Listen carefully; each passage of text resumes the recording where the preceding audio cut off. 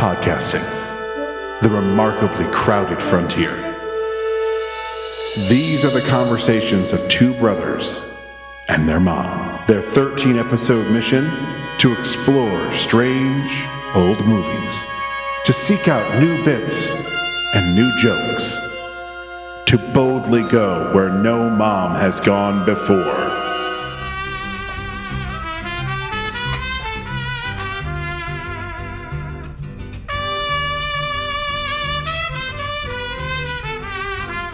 Hello and welcome to the fourth episode of Where No Mom Has Gone Before, a Night Shift Radio original. I'm your captain, Casey Ryan. With me, my commander, Colin Ryan.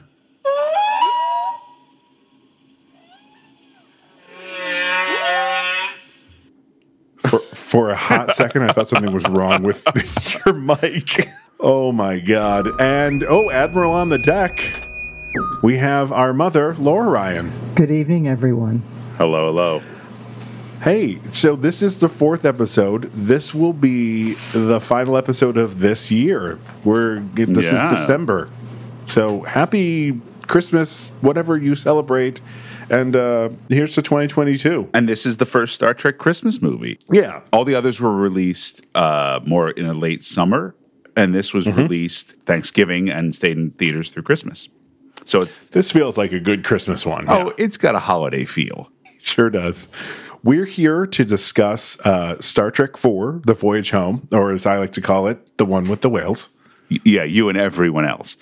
Yeah, that's how people know. When you mention a Star Trek movie, like, is that the one with the whales? No. I was talking to Dory this afternoon, and I said, we're doing another podcast tonight. She goes, oh, really? I said, yeah. Did you ever watch the Star Trek with the one with the whales? She said, yeah, I really like that. Watch it again. Mom, you got to get your mic closer. Oh, my God, I'm going to swallow it. You're fine. Just make sure you're talking right into it. You should feel like you're swallowing it. Trust me. Lord. Look at your waveform. Hang on. Look at your waveform. I can't see it. The mic's in front of my face. Okay. But now look back and see where you just were talking and now what you just said, how close it was. Here, watch mine. If I go back here like this, you see how small mine gets? I'm not getting But when away. I come up on it, it's nice and big. I'm not getting away from you. I only get one from me. Oh, are you looking at Audacity or are you looking at Zencaster? I'm looking at Audacity. Well, then that's why you're not getting one from Colin and I. Oh, that's just recording you locally. I'm a senior. Give me a break. Well, I don't know how much that's staying in, but some of it might. Man, what a fun watch this was. Oh, my gosh. This is just a delightful movie. It's 2 hours, but all of a sudden we're at Admiral Kirk, let me in, getting transported onto the Bird of Prey. I'm like, oh, crap, there's like 15 minutes left in this thing. It flies by. It is such a fun ride. I've got a question about that. Yeah, go ahead. About the length? No, I've got a question about when she jumps into his arms and says, surprise! Mm-hmm. Yeah. That wouldn't have been possible, would it? Don't they have to have a body signature You're absolutely or something? right. Yay. She would have totally messed up the pattern buffer. That's what But there was no other way to get her on the ship. Sure. There's a couple times in this movie where it also has to do with the fact that at the time we weren't as scientific with the warp drive. There's a bunch of things they do in this movie that are huge no-nos in canon now for Star Trek using warp. They go to warp inside the atmosphere. Yeah, that would destroy the atmosphere. Bye-bye. We saved the whales, but there's no Earth to go back to. If you want to rationalize it away with what is politely known as fan wankery, you could say that Klingon transporters are capable of doing more than one person at a time. Sure. I mean, yeah, that's the easiest way. And in this TED Talk, I will demonstrate that. The warp stuff is the one that really kills me more. But then I have to realize this is before Next Gen when we started talking about the warp bubble that's created when the Bird of Prey goes to warp 9.8, and I'm just like, hang on. The Enterprise D couldn't even do that. Well, allegedly, Next Generation warp scales are different. They're technically transwarp, but that's, again, extreme fan wankery. None of this matters because wait a minute, this is barely a science fiction film. It's a fish out of water 80s comedy. Yeah, 100%, yes. That happens to star the characters from Star Trek. It's Back to the Future. Like, there's science, but don't think too hard on it.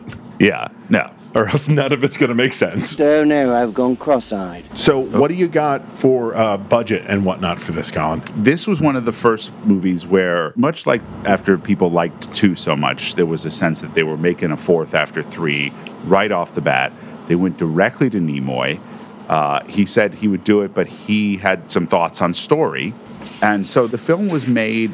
Anyone want to guess what the budget was? 15 million. 22. Casey's closer. It's 21 million, which does represent a slight bump from where we were at with 3. Guesses on its box office. Oh, gosh. 115 million. $133 million. That is a very profitable film.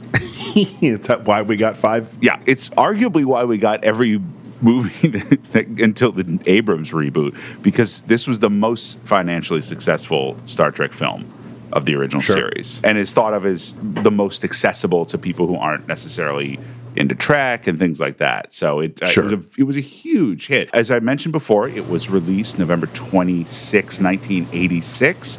I have an extremely vivid memory of going to see this film. We were in Arkansas. Arkansas? I don't ever remember going to a movie in Arkansas. We were there for Thanksgiving. So 1986, so I would have just turned 8. And I would have been 5. Maybe you didn't come, Casey. You might have had an earlier bedtime or something. But I remember going to see this movie in Arkansas. I had definitely seen some of original Trek at that point, but I definitely hadn't seen Search for Spock. I may not have even seen Wrath of Khan, because I remember going, why are they on this ship? Who is Saavik? Where is she going? Kirk had a son, and none of this. But then, of course, I didn't matter. I didn't care, which is actually kind of funny, because as big a Star Trek fan as I turned out to be, I kind of got to see it rather like a casual person who wasn't that into it. And it still worked. I remember it working like gangbusters and enjoying the hell out of it. Do you remember that at all, Mom? No, did I take you? Well, you must have been there. I think it might have been you and maybe Aunt Kay. Probably Willie. Maybe. Well, I don't know. You know, I just remember it being. I remember it being Thanksgiving. Well, I mean, I remember it being in Arkansas and it being a sort of holiday gathering. And since it was released Thanksgiving weekend, it must have been Thanksgiving. And I remember, because I remember it being a movie theater I didn't know, and I remember piling in the car and being told we were going to see this and not kind of knowing what it was going to be.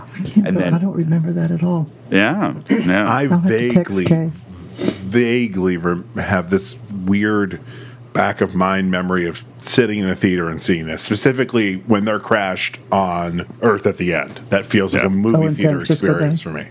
It's probably the first one I would have seen in a first run. I've seen Wrath of Khan in like a couple revivals since then, and then I have seen everyone except for a couple of the rest in first run. That's wild. I don't remember that at all. Yeah. So you don't have any memory of of going to see that? I remember seeing this in some iteration in the theater, and like that. I distinctly remember seeing 5 and 6. I think we all saw Generations together. I think that was the would have been the last one we would have seen as a group. I sadly did not see First Contact in the theater, because of what a letdown Generations felt like. I've softened on Generations since, but when we first saw that, I was like, this didn't feel like a Next Generation movie. That is just odd. But so I missed arguably the best Next Generation movie in the theater. You know, I remember you, Mom, explaining certain things to me, like this, like just the general the sort of meta joke of they're all dressed like weirdos and nobody notices because it's San Francisco. Right. You're kind of explaining that, or that, like, or what was up with Spock's disguise and robe. Yeah. And I think you might have also explained the bit about them naming the ship the Bounty. Yeah. Oh my God. Yeah, I'm a lot older than you, so I've got a lot more to disremember. You need to spend some time with the 3 computers that ask you questions really fast. How many days into production did Nimoy say, I want to wear big comfy robes and not have to wear my eyebrow and ear makeup, so let's put a bandana on my head? How many days? Day 2? Day 3? Original idea was time travel was part of the idea from the beginning, right? Sure was. They talked about traveling to the Stone Age, Ugh. to the 1890s. No. Well, the Next Generation would later do that. Sure. And then eventually decided that it would be fun to have the clash of them traveling to what was then the modern day. Right. And also would save them a ton of money. Got it in one.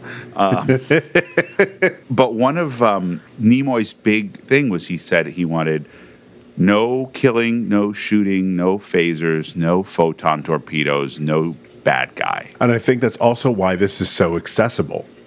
This is literally a Star Trek. Like, they're on Earth, but it is a trek. It is a voyage. It is a adventure. The biggest, scariest thing that happens in the movie is Chekhov falls off of the Enterprise battleship, which was not actually the Enterprise. It was the Intrepid.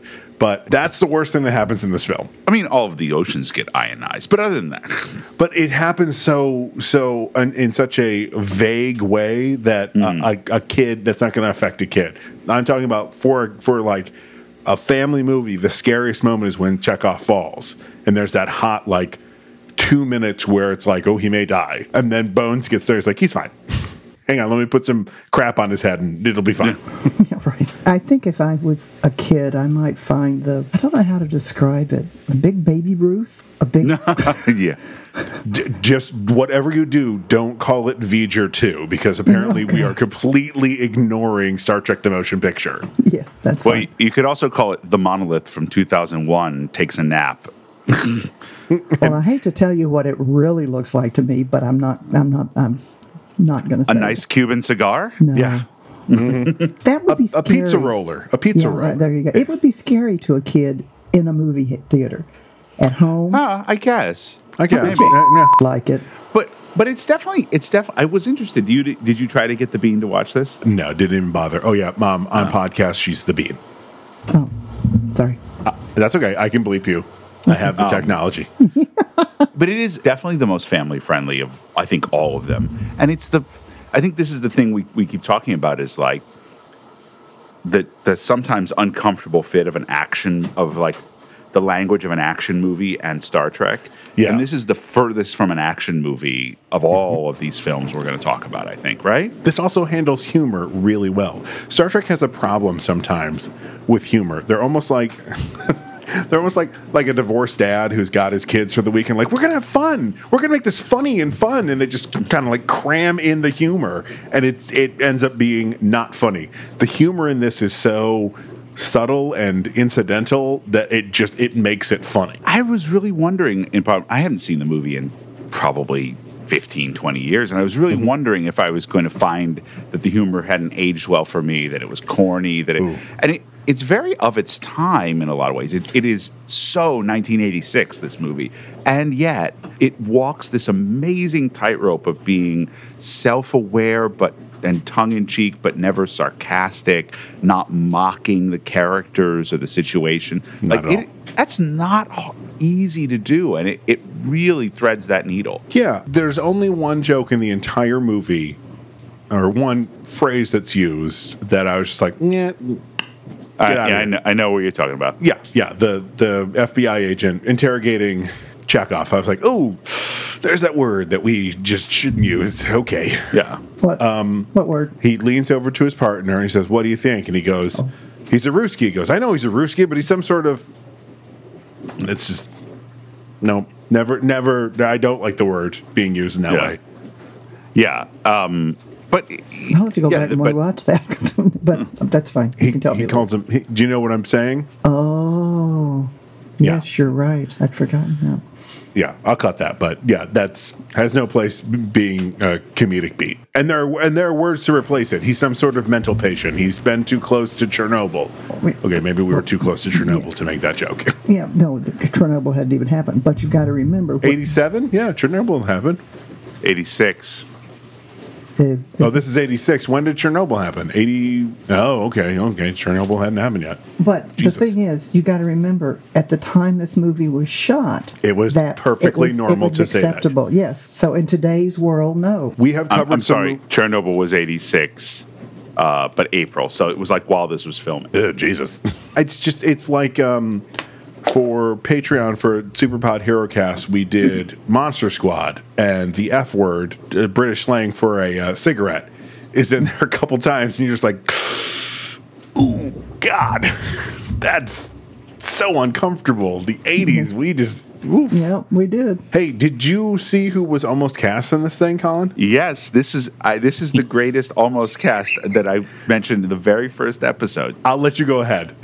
I know what I found it, but go ahead. Do you know this one, Mom? No. An original draft of the script involved there being another character who was later sort of folded into the role of Dr. Jillian. Why am I blanking on her last name? Because she says just call her Jillian. Yeah, whale of the lady? marine biologist. Yeah. And this was a UFO conspiracy enthusiast who was the role was written for, and extensive casting talks were had with Eddie Murphy. You have to say words, Mom. You can't just shake your head. Nope. I mean, look, it's 1986. You want to make a Star Trek movie. You want to make a Star Trek comedy. There is no bigger name in comedy in 1986 than Eddie Murphy. Sure. It could have been interesting. For the whole movie, maybe not.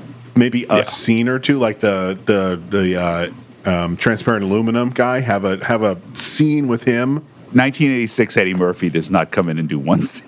This is true. 1986 Eddie Murphy probably gets billed above Shatner. Oh boy, that would have been fun. Eddie Murphy's Star Trek 4. Or could have been. He could have been and also starring. Yeah, maybe there would have been an also. That's well remembered, Mom. Wasn't it something with he was in talks to do Beverly Hills Cop 2 at the same time? No, what he wound up doing instead was the Golden Child. Oh, I want the knife. Which rather ended the spectacular 1980s run of Eddie Murphy hits. God, that movie's rough. Yeah. It probably wouldn't work, but it's definitely an interesting bit of trivia. And I remember reading that in like Starlog in some point in the 90s and being like, wait, what? So much like Wrath of Khan, there was an early draft that didn't quite work for people, and they decided to scrap it, keep the basic idea of the story, and they brought in none other than Nicholas Meyer. Hey, we know him. The way apparently it went was Nicholas Meyer, director and writer of The Wrath of Khan, said, I'll do the second act, the middle of the film, while they're time traveling to San Francisco. Harv Bennett, you write the beginning and the end. The future stuff. Okay. And it makes sense. He also said, can we not do San Francisco? Because, of course, he had made a movie in 1979 called Time After Time about a time traveler in San Francisco, which is, if you go and watch it, it's got a lot of the same fish out of water comedy, but from the other direction, it's somebody who's come from the 1890s. Yeah. So he was like, can I not do San Francisco again? But they said, no, you have to do San Francisco. It's where Starfleet headquarters is. Is this the film that establishes that? Is this Yes. where Starfleet's headquarters is established as being in San Francisco? Okay. That is established, and there's also a president of the Federation. Yes. Dr. Beardface. Yes. It's Beardface. Why do you people insist on calling me Beardface? That's sort of the most of the prep and the pre on this is really, it just has the greatest almost cast wildness in almost all of Star Trek. If he had done it, would that be bigger than Christian Slater having one scene in Star Trek 6? Well, we'll talk about why Christian Slater has one scene in Star Trek 6. I know why he has one scene in Star Trek 6. Besides, Christian Slater is a big Star Trek fan. A lot of these, who do they always want to get? I mean, that's how they got Guinan on Next Generation. Whoopi Goldberg was a huge Star Trek fan. Exactly, yeah. A lot of times they get people for that, yeah. While we're talking about Next Gen real quick, do you remember the episode where the guy says he was from the 27th century and he was actually from the 21st century? And it was Matthew Fuhrer? Vaguely. That part was written specifically for Robin Williams, and he had to drop out at the last minute, and they got him to come in instead. I was like, oh, we almost got Robin Williams. Oh, I think I remember that. Yeah, he kept stealing tech on the ship, and he was going to bring it back and Right. make his fortune doing that. Okay. Who's reading the wiki summary this week? Me. Oh. We'll just go round robin. So you'll do, haha, you get the final frontier. Sorry, I quit. Let's dive into the actual movie now.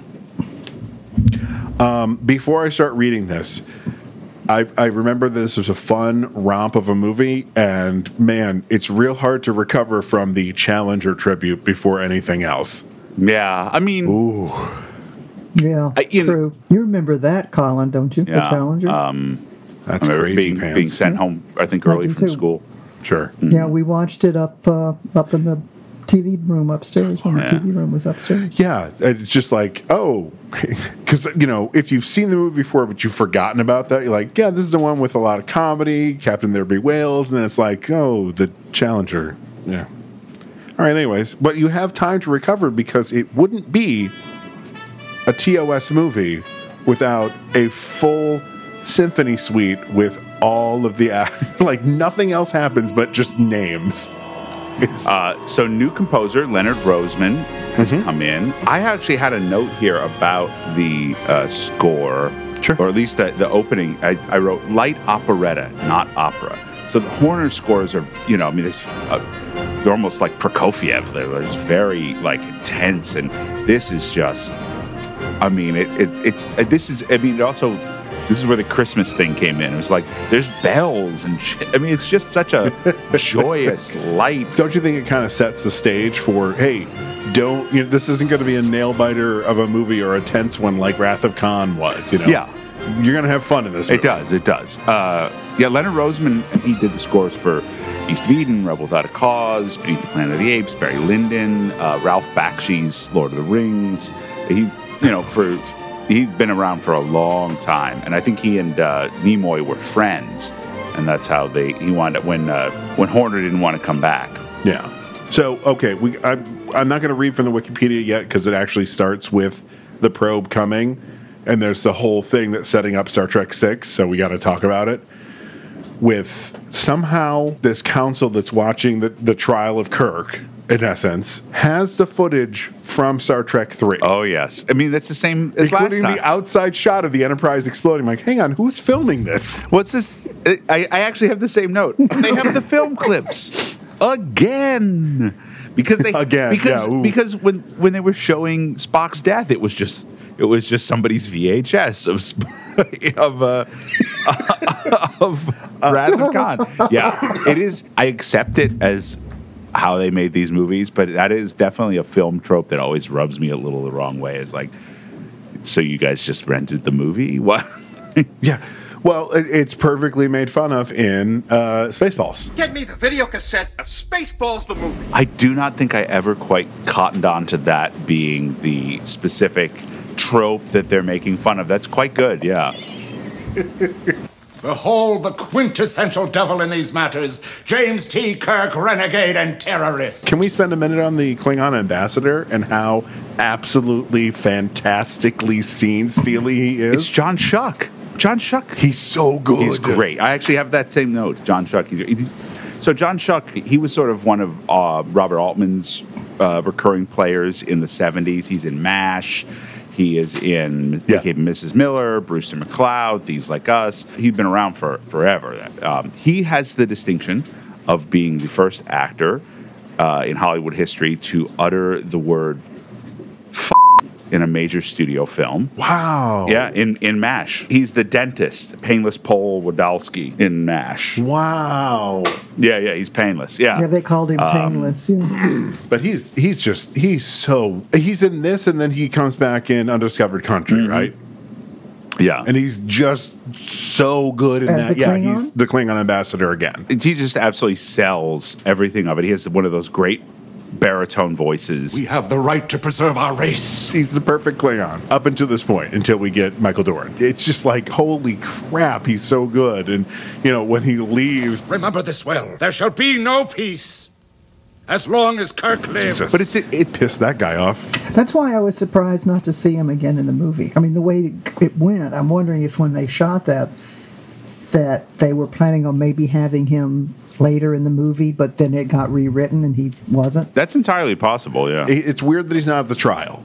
It's very strange he's not at the sentencing at the end. Yeah. But I think it's continuing to sort of slowly building the canon of Klingon culture. This is, as far as I can tell, the first time we've ever seen a Klingon who's not part of their Starfleet, their military. You know, Right.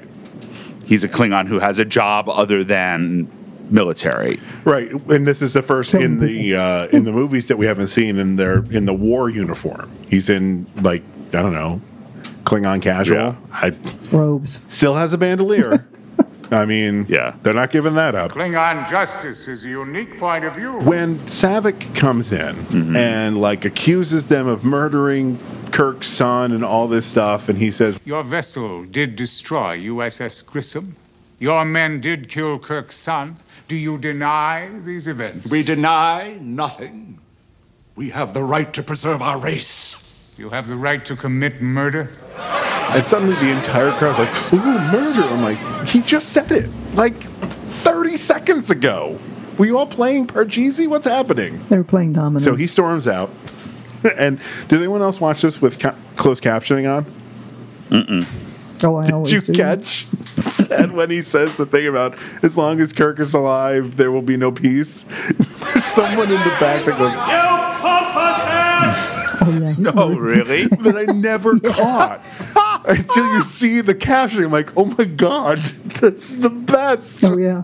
So thank you, Yeah. closed captioning, for giving me the heartiest laugh I had watching this movie because it was something new and different. That's an extra who was told to do Walla and was like, come on, I'm going to get my SAG card out of this. Right, he brought his whole family. He's like, that was me. I yelled, you pompous ass. I'm the guy who yells, you pompous ass. Yeah, that would be great on a resume. wouldn't it? Okay. It's like the guy in Superstar is like, be cool, man. Hey, cool it, man. Yeah, that's it. Hey, cool it, man. Which I may or may not have yelled when I played Simon. No Yeah. one ever heard it because everyone else was hubbubbing at the same time. I just like, hey, cool it, man. Okay. On to Wikipedia. I don't know about this very first line here. In 2286, is it ever established that we are 300 years in the future? Exactly. Yeah, I think that may be somebody on Wikipedia deciding. We should check StarTrek.com. I bet they have it down. While you look, I'll keep reading. An enormous cylindrical probe moves through space, sending out an indecipherable signal and disabling power of every ship it passes. The indecipherable signal, obviously we know, is sped up sound of a humpback whale. The noise that it makes, that's Leonard Nimoy. Is it really? Yes, Leonard Nimoy's like, it needs to make a noise when it's moving through space. And the guy's like, well, what noise should it make? He goes, I don't know, something like, whoa, whoa, whoa, whoa. He goes, well, come over here and we'll record it. And he just synthed it and did a bunch of stuff to it. So next time you watch the movie, just think of Leonard Nimoy standing in front of a mic going, whoa, whoa, whoa, whoa, whoa, whoa, whoa. That is delightful. So as it takes up orbit around the Earth, its signal disables the globe power grid and generates planetary storms, creating catastrophic sun-blocking cloud coverage. The captain on the outpost that calls into Starfleet Command, the Middle Eastern actor, I think he's South Asian, and he's not an outpost. He's the captain of the Saratoga. the Saratoga, excuse me, yes. No, sorry, not the Saratoga. The Yorktown. The Yorktown. Oh, right, because Brock Peters says, give me the Yorktown. It was weird that he never looked at the camera. It was a very interesting choice, and it's super, super disturbing that he's kind of like, if you're the camera that he would be giving the distress message to, that he's always kind of looking over to the right. I don't know if that was Nimoy's way of saying that he doesn't know the camera's on, or he's just in such distress he doesn't know where he's looking. It was just a really odd choice for the actor, but also a strong, I think good choice, I thought. I think it works. I noted this down that the actor appeared to be, I should look up who he was, but he appeared to be South Asian. And I was like, that's like, I actually can't think of a lot of other South Asian roles, and it's definitely an area of representation that Star Trek has not had in great abundance. Speaking of which, I believe the captain of the Saratoga, who's played by Madge Sinclair, is both the first female and the first black woman captain we see. Yes, and she goes on to be Geordi's mother on Next Generation. She does play that role. We get That's we right. get a lot of people in this movie. Sorry, they're both also the rare non-Americans. Yes, She's Jamaican, and that actor does not speak American English, who plays the Yorktown captain. Though they both captain ships named after specific battles in the American Revolution. Awkward. Yeah. Yeah, I kind of wonder about that as a naming convention. I get it because they wanted to resonate with current naval things, but like, would you really name a ship for a United Federation of Planets after a victory from one particular country on one particular planet? Yeah. No, you wouldn't. I mean, but the Yorktown, wasn't there a Yorktown on TOS? Yes, that's I'm sure why it's there. Yeah, I believe the Yorktown it is also another Constitution class. Yeah. Well, I think every other ship we saw on TOS was a Constitution because they didn't have a budget to build another ship. Gotta reuse those models. Yeah, we get actually 2 actors that will go on to be in Next Generation and in Deep Space Nine. Matt Sinclair will be Geordi's mom, and Brock Peters will end up being Sisko's dad. True. Starfleet Command sends out a planetary distress call. I love when Brock Peters is like, red alert for the entire planet. It's like, that's a bad red alert. And warns all spacefaring vessels not to approach Earth. Wait a minute, I got a question. Yes, go right ahead. The probe, Yeah. we've kind of established what it looks like. That thing hanging down Cohiba. with the round, is that supposed to represent a humpback's brain? Ooh. Oh, interesting. Let's go with I yes. always thought of it as like an antenna. Yeah. Because when they finish, before they go, it goes back in. That's what's broadcasting, the little sphere underneath. Sure. But honestly, I think one of the things that makes the probe work is that they don't spend a lot of time telling us how it works.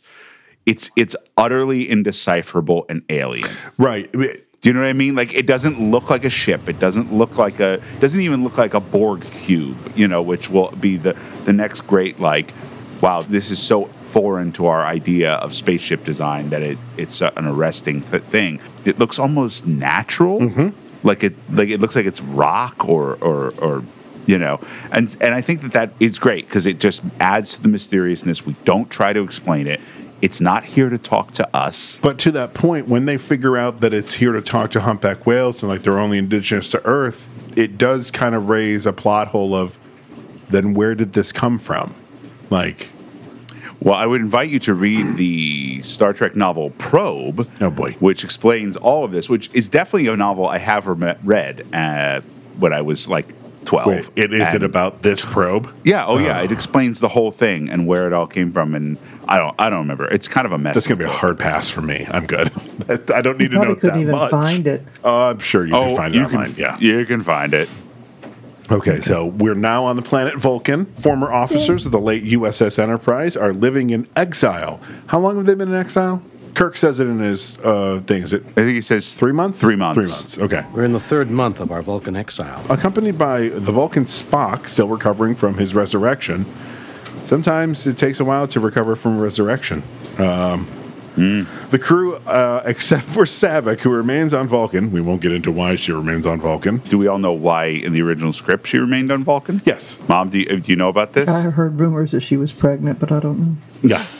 It sounds like you're gossiping at the hair salon now. Well, I heard heard- rumors Saavik was pregnant. There was a little Pon farr on the Yeah. planet Genesis. They took things a little too far. I don't feel good about that one. You weren't supposed to. Okay, that's fair.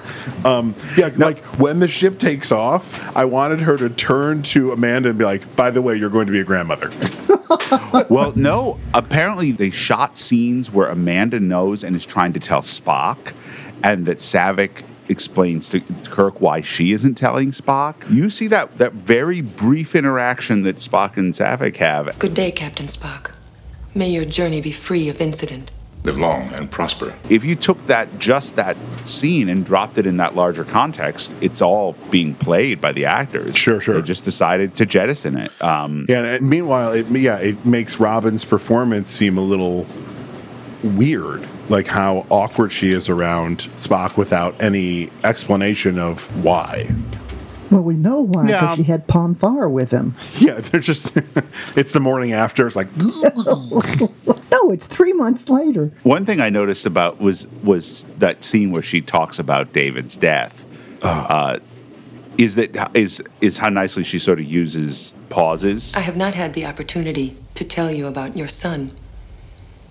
David died most bravely. He saved Spock. He saved us all. I thought you should know. To show us a person who doesn't access their emotions, talking about something that would be very emotional. Yeah, Robin does a really nice job with that scene. Both of them do. The real reason Saavik stays is because the character of Saavik, whoever's playing her, was created to replace Spock because they were going to kill him, and then they brought him back, and they don't need another Vulcan around, and by this point they've lost interest in that idea of like, oh well, we'll change out some people. And they want to stay with the original crew. Yeah, it's the original crew. The original crew stays with this ship. They stay basically in the roles they had. Everybody not going to Earth had better get off. The crew of the Enterprise takes the captured Klingon bird of prey, renamed the HMS Bounty after the Royal Naval ship, and return to Earth to face trial for their actions. Receiving Starfleet's warning, Spock determines the probe signal matches the song of an extinct humpback whale. That I have no problem with, how quickly he finds that. He's scrolling through. But the fact that it takes them 4 minutes from Earth is under attack to we have to time travel. It's so quick. Like, oh God, Earth's under attack. Time travel's the only answer. I loved it. I loved it because the time travel is when the sort of, here we go, folks. We're making basically a screwball comedy begins, and it's like, well, our only solution is the time travel. Start your computations for time warp. It's just like, oh, of course. Yeah, sure. And that's what we should do. We should totally time travel. And then when Bones and Kirk are walking back to the bridge, and he's like, you're not actually thinking about doing time travel. And Kirk's like, we've done it before. When did the TOS cast time travel? What?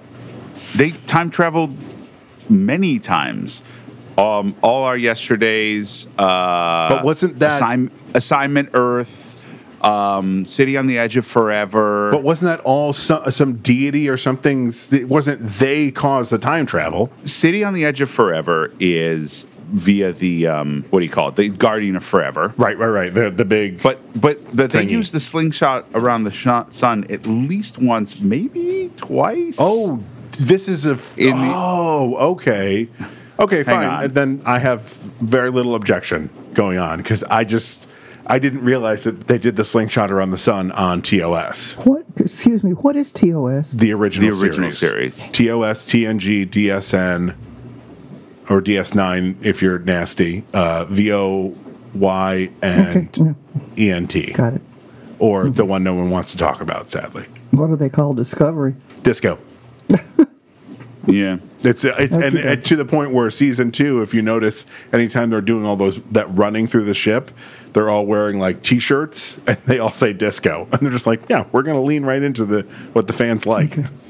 Okay. So the 2 episodes of the original series in which they use the slingshot effect are Tomorrow is Yesterday and Assignment Earth. Okay. Assignment Earth is the one with Terry Garr that was supposed to be a backdoor pilot for something else but didn't become it. I don't remember Terry Garr being on Star Trek. Oh, Assignment Earth is a good episode. I am not that familiar with TOS. It's probably the one I'm the least familiar with. No, so the slingshot thing is it's actually like just the most common way they do time travel. And again, warp does not make sense here because how can this little Klingon bird of prey do warp 9.8 when the Enterprise's top speed is the Enterprise D, top speed is 9.3? Because Scotty fooled with it and he's magical. Yeah, it's true. Yeah. Scotty. So they determine that it's a match for extinct humpback whales. They do time travel. They use time travel around the slingshot maneuver around the sun. Oh, had I read ahead, slingshot maneuver around the sun is highlighted on Wikipedia. Yes, but if you click it, it does not take you to the Star Trek episodes. It takes you to a gravitational slingshot article, which is a real thing. So, slingshotting around the moon was part of the Apollo things. slingshotting around, I think also around the Earth? Slingshotting around Jupiter was how Voyager 1 got enough speed to get out of the solar system. Right. Yep. It's part of it's something you can set up in orbital mechanics if you time it out, that you can get gravity by slingshotting around a larger gravitational body. Isn't that part of in The Martian? Don't they slingshot around the Earth to go back to Mars to get enough speed to do it? Possibly. I only saw the movie. I never read the book. The book and the movie are vastly different, but also both wonderful. Oh, yeah. Which is the only problem. Much like Dracula, everything's in past tense, so you're never really worried for anybody the whole time. Like, well, if Jonathan's writing this, obviously Jonathan survives this attack on Dracula. It's a problem with epistolary novels, yeah. Okay, so the crew of the Enterprise ends up in 1986. They find the ship's power drained by the time travel maneuver. It's not really drained, Wikipedia. They've depleted all the dilithium, and that's a big problem. But again, science. There was a dubious flirtation with nuclear fission reactors, resulting in toxic side effects. I do like that there the brief flirtation with nuclear fission. You know. Yeah. Well, I think in '86 we're like, we're going to get rid of this, right? This is bad. And meanwhile, we're still. I loved the when they land in San Francisco or in Golden Gate Park. First, this is probably the beginning of George Takei's cadence really coming out and shining. San Francisco. I was born there. It's like, why are you doing an announcer voice? It's fantastic. But when they land in Golden Gate Park and the two waste disposal guys are there, and he goes, "Did you see that?" No, and neither did you, so shut up. I didn't see that. I love, and I always remember, I think I remember it being, like, it's one of the funny jokes I remember liking in the very first time I saw it. Was everybody remember where we parked? Oh, yeah. Yeah, it's a good one, too. Well, I can't figure out why nobody in Golden State Park saw those indentations. Yeah, I mean, have you ever been to Golden Gate Park? It is huge. Yeah, but there's a whole pen full of bison. Also, don't forget, Mom, this movie takes place in roughly 24 hours. Yeah, that's true. They're not there very long. Which I forgot until this watch. I was like, oh, yeah. I did and have had the same question, at which point I've said, I don't care. Because it's a fun movie. Again, it's Back to the Future. Don't think about the logistics too much. Your brain will hurt. Kirk and Spock head off to find the humpback whales. They send Scotty, McCoy, and Sulu on a mission together. And Uhura and Chekhov are tasked with finding the naval base in Alameda. It's where they keep the nuclear vessels. And the cop doesn't say anything to them. He just stares because at the cop's real. Everybody in that scene is real. That is like candid camera style shot. Okay, that's a myth. No, don't ruin this myth. Okay, so it's sort of a myth. It's not candid camera. All of those people were hired. Here's how it went. They're all extras. So they're extras who were asked to just react naturally. It's being improvised, basically. Gotcha. But with extras. The police officer is a real San Francisco police officer who was assigned as security on the set. Okay. And the woman who says, "Ooh, I don't know if I know the answer to that. I think it's across the bay in Alameda." She just when they said react naturally, she's like, I don't know, I just started talking. She wasn't supposed to say anything. She was all supposed to kind of ignore. She said something. Well, congratulations, you just joined SAG. Right? So that's why the cop didn't say anything, because he wasn't a member of SAG. That actress who said that had asked, begged to be given the featured extra bit. So you can be background artists. They don't call them extras anymore. They call background artists. But then if you do, if you go up and, even if you don't say anything, you get an extra pay bump for doing that. Apparently her car had been impounded and she really needed the pay bump. Well, I'm glad she got it.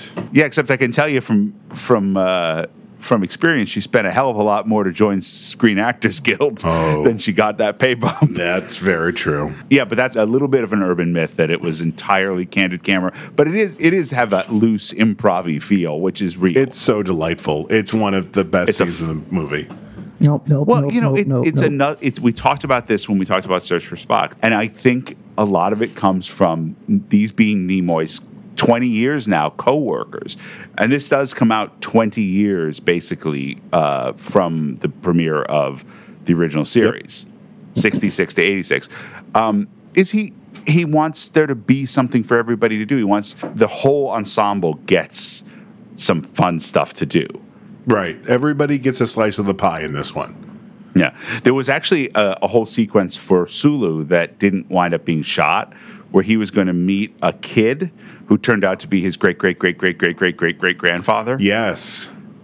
But the child actor got really nervous and couldn't shoot. But like years later, Nimoy wrote in one of his memoirs about regretting not having that scene, because he really wanted to highlight everybody and not just the first two films are really Kirk, Spock, McCoy, and everybody else is there too. Right. And we're going to go back to that in the next one. Well, there'll be some featured moments for actors in the next one, which everyone involved may wish weren't filmed. Gee, I can't imagine what you're talking about. Gee, I can't wait to watch this. Oh, Mom, it's a... boy.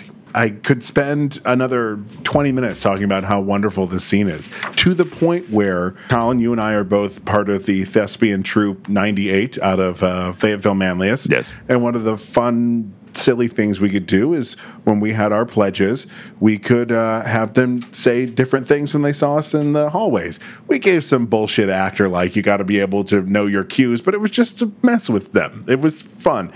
And I made my friend Matt walk around asking people if they knew where the nuclear vessels were. Whistles. The whistles. The whistles.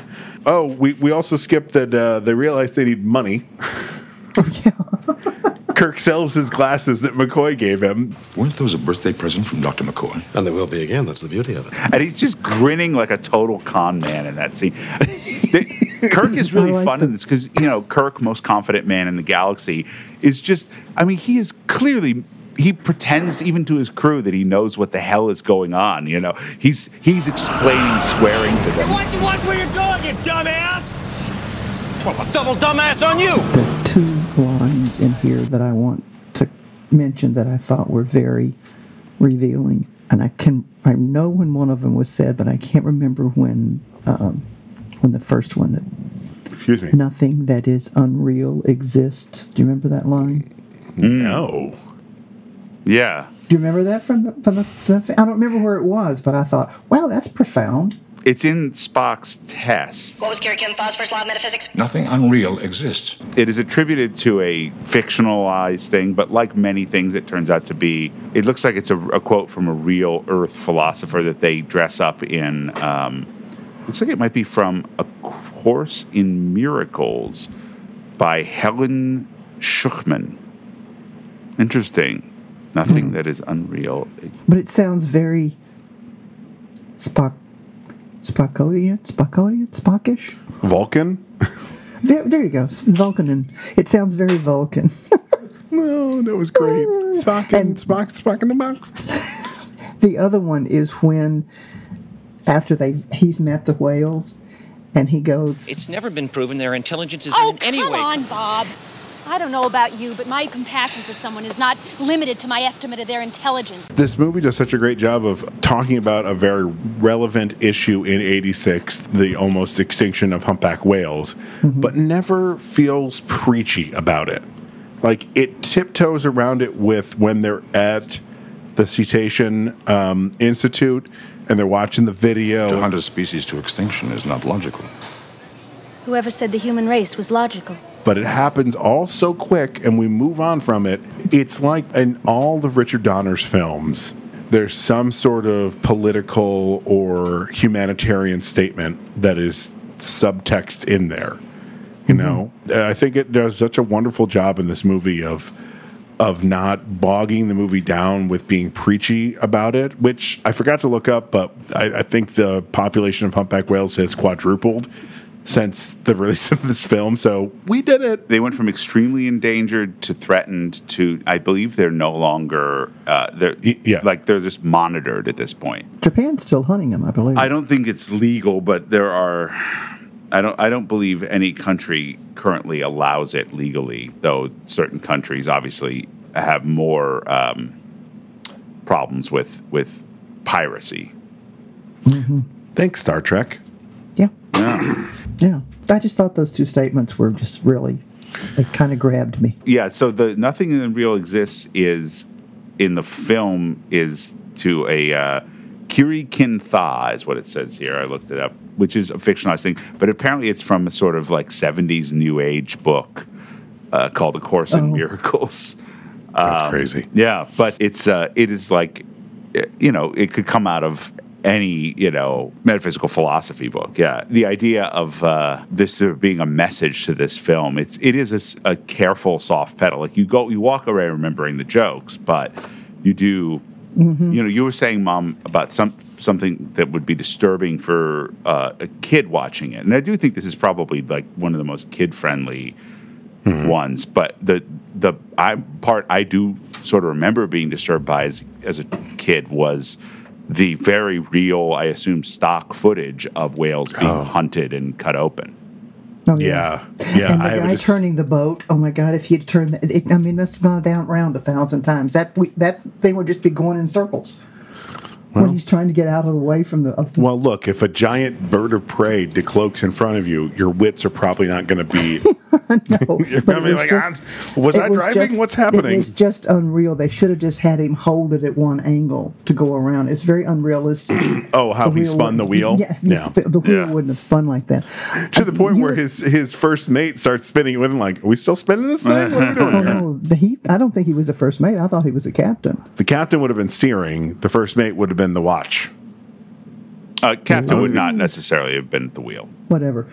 That's the helmsman. You and I were discussing Sunday. That's true. This is one of the, as far as I know, because I can't remember most of them, but this is one of the few Star Trek movies where there's no bad guy. There's no villain. Yeah. There's no villain, but there is humanity. Mankind. People. And it's the way it's destroyed the whales. Yeah. No, absolutely. I mean, it is a stinging indictment at times of the worst impulses of people. It's interesting because I was watching it. I thought about what a 1986 environmental concern humpback whales were, and kept thinking about, like, today this film would be about climate change, right, in some way or not, Excuse me. Which in a way it is. The beginning of the movie is yeah, I guess that's true. 2012. It's end of days. It's all that good stuff. You mind stopping that damn noise? Did anyone recognize the punk rocker?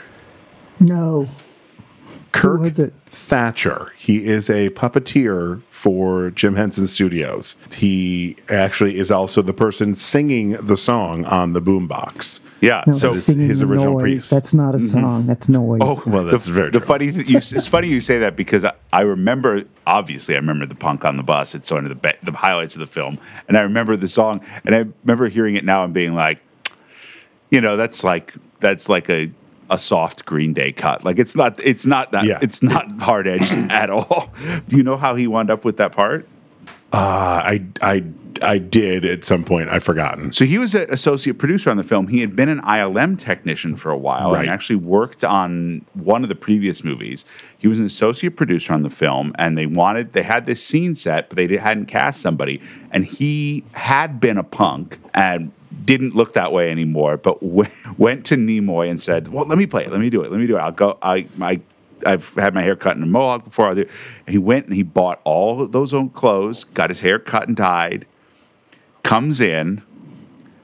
He said the first person he runs into on the set is DeForest Kelley. Oh, no. Who just looks him up and down and says, "Nice shoes." Yep, that's Mr. Kelley. And so then he went and he shot it and he recorded this. And they were going to put like Duran Duran or something through the boombox. He's like, no. And he got he had played in punk bands. So he went and he played, and they gave him a Paramount lot studio and they started recording it, and he said, "Oh, this sounds too good. This sounds too good." So they went out and recorded it in the hallway, so it would sound more authentically shitty and punk. And there actually has been somebody is like they eventually years later released it as an actual song. Oh gosh, did it sell? And Casey, I'm going to be surprised if you haven't heard this one. You know that Kirk Thatcher appears carrying a boombox in another film, right? No. That film is Spider-Man: Homecoming. Oh, that's right. Yes, I did read that. He's the one that guy. Hey, are you Spider-Man? He's the guy that's Which that guy just got cast in he's in Shang-Chi. Oh yeah. The guy with the big beard. I'm like, hey, they're just moving people around. But yeah, he kind of does a cameo as theoretically a punk rocker, the same guy. Listen, after he got knocked out on that bus to Sausalito, he decided he should move to New York City. Specifically Queens. Before we get on the bus with Kirk Thatcher being Vulcan neck pinched, I love... Walking the streets of San Francisco, looking for a couple of humpback whales. How do you propose to solve this minor problem?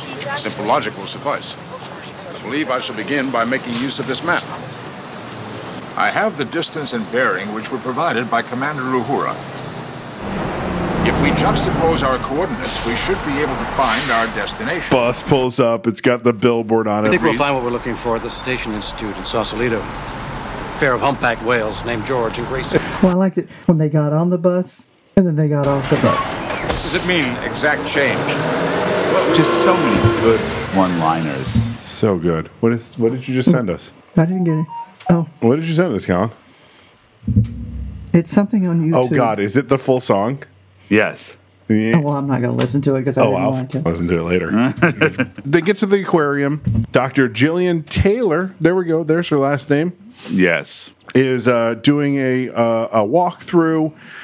They go up top. They see definitely not animatronic humpback whales. Those are 100% real humpback whales. I think they hold up pretty well. Oh, they hold up, but like now as an adult, I'm just like, that's really good puppeteering. Yeah, I think there's clearly some green screen shots in there too. But right, there's no actual. That's a real aquarium. It's the Monterey Bay.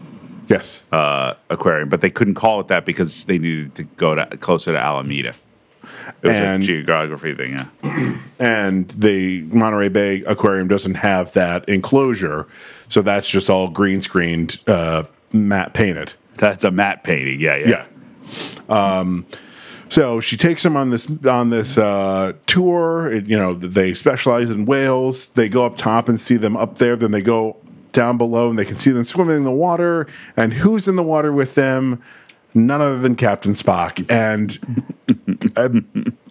William Shatner's shock and awe faces are so good. They just get more and more befuddled as he goes. It's so good. Yes, that was one of the things I wanted to mention. It was perfect. It's like he could have had a good career in silent film. Oh, well, yeah. And also, I think it helps that the director was a 20-year friend of his, could probably talk to him in a way to get that kind of performance out of him. Mm-hmm. If it had been another director, look at the next movie, it would have been Ham Central. Like, it's a genuine... Oh my God, my friend is in with the whales. Oh no. Oh God, no. It was like he was watching a car accident. It was so good. Yeah, it was. It was definitely. They get out. Spock takes his hand at trying to swear. Does not go well. All right, who the hell are you? What were you doing in there?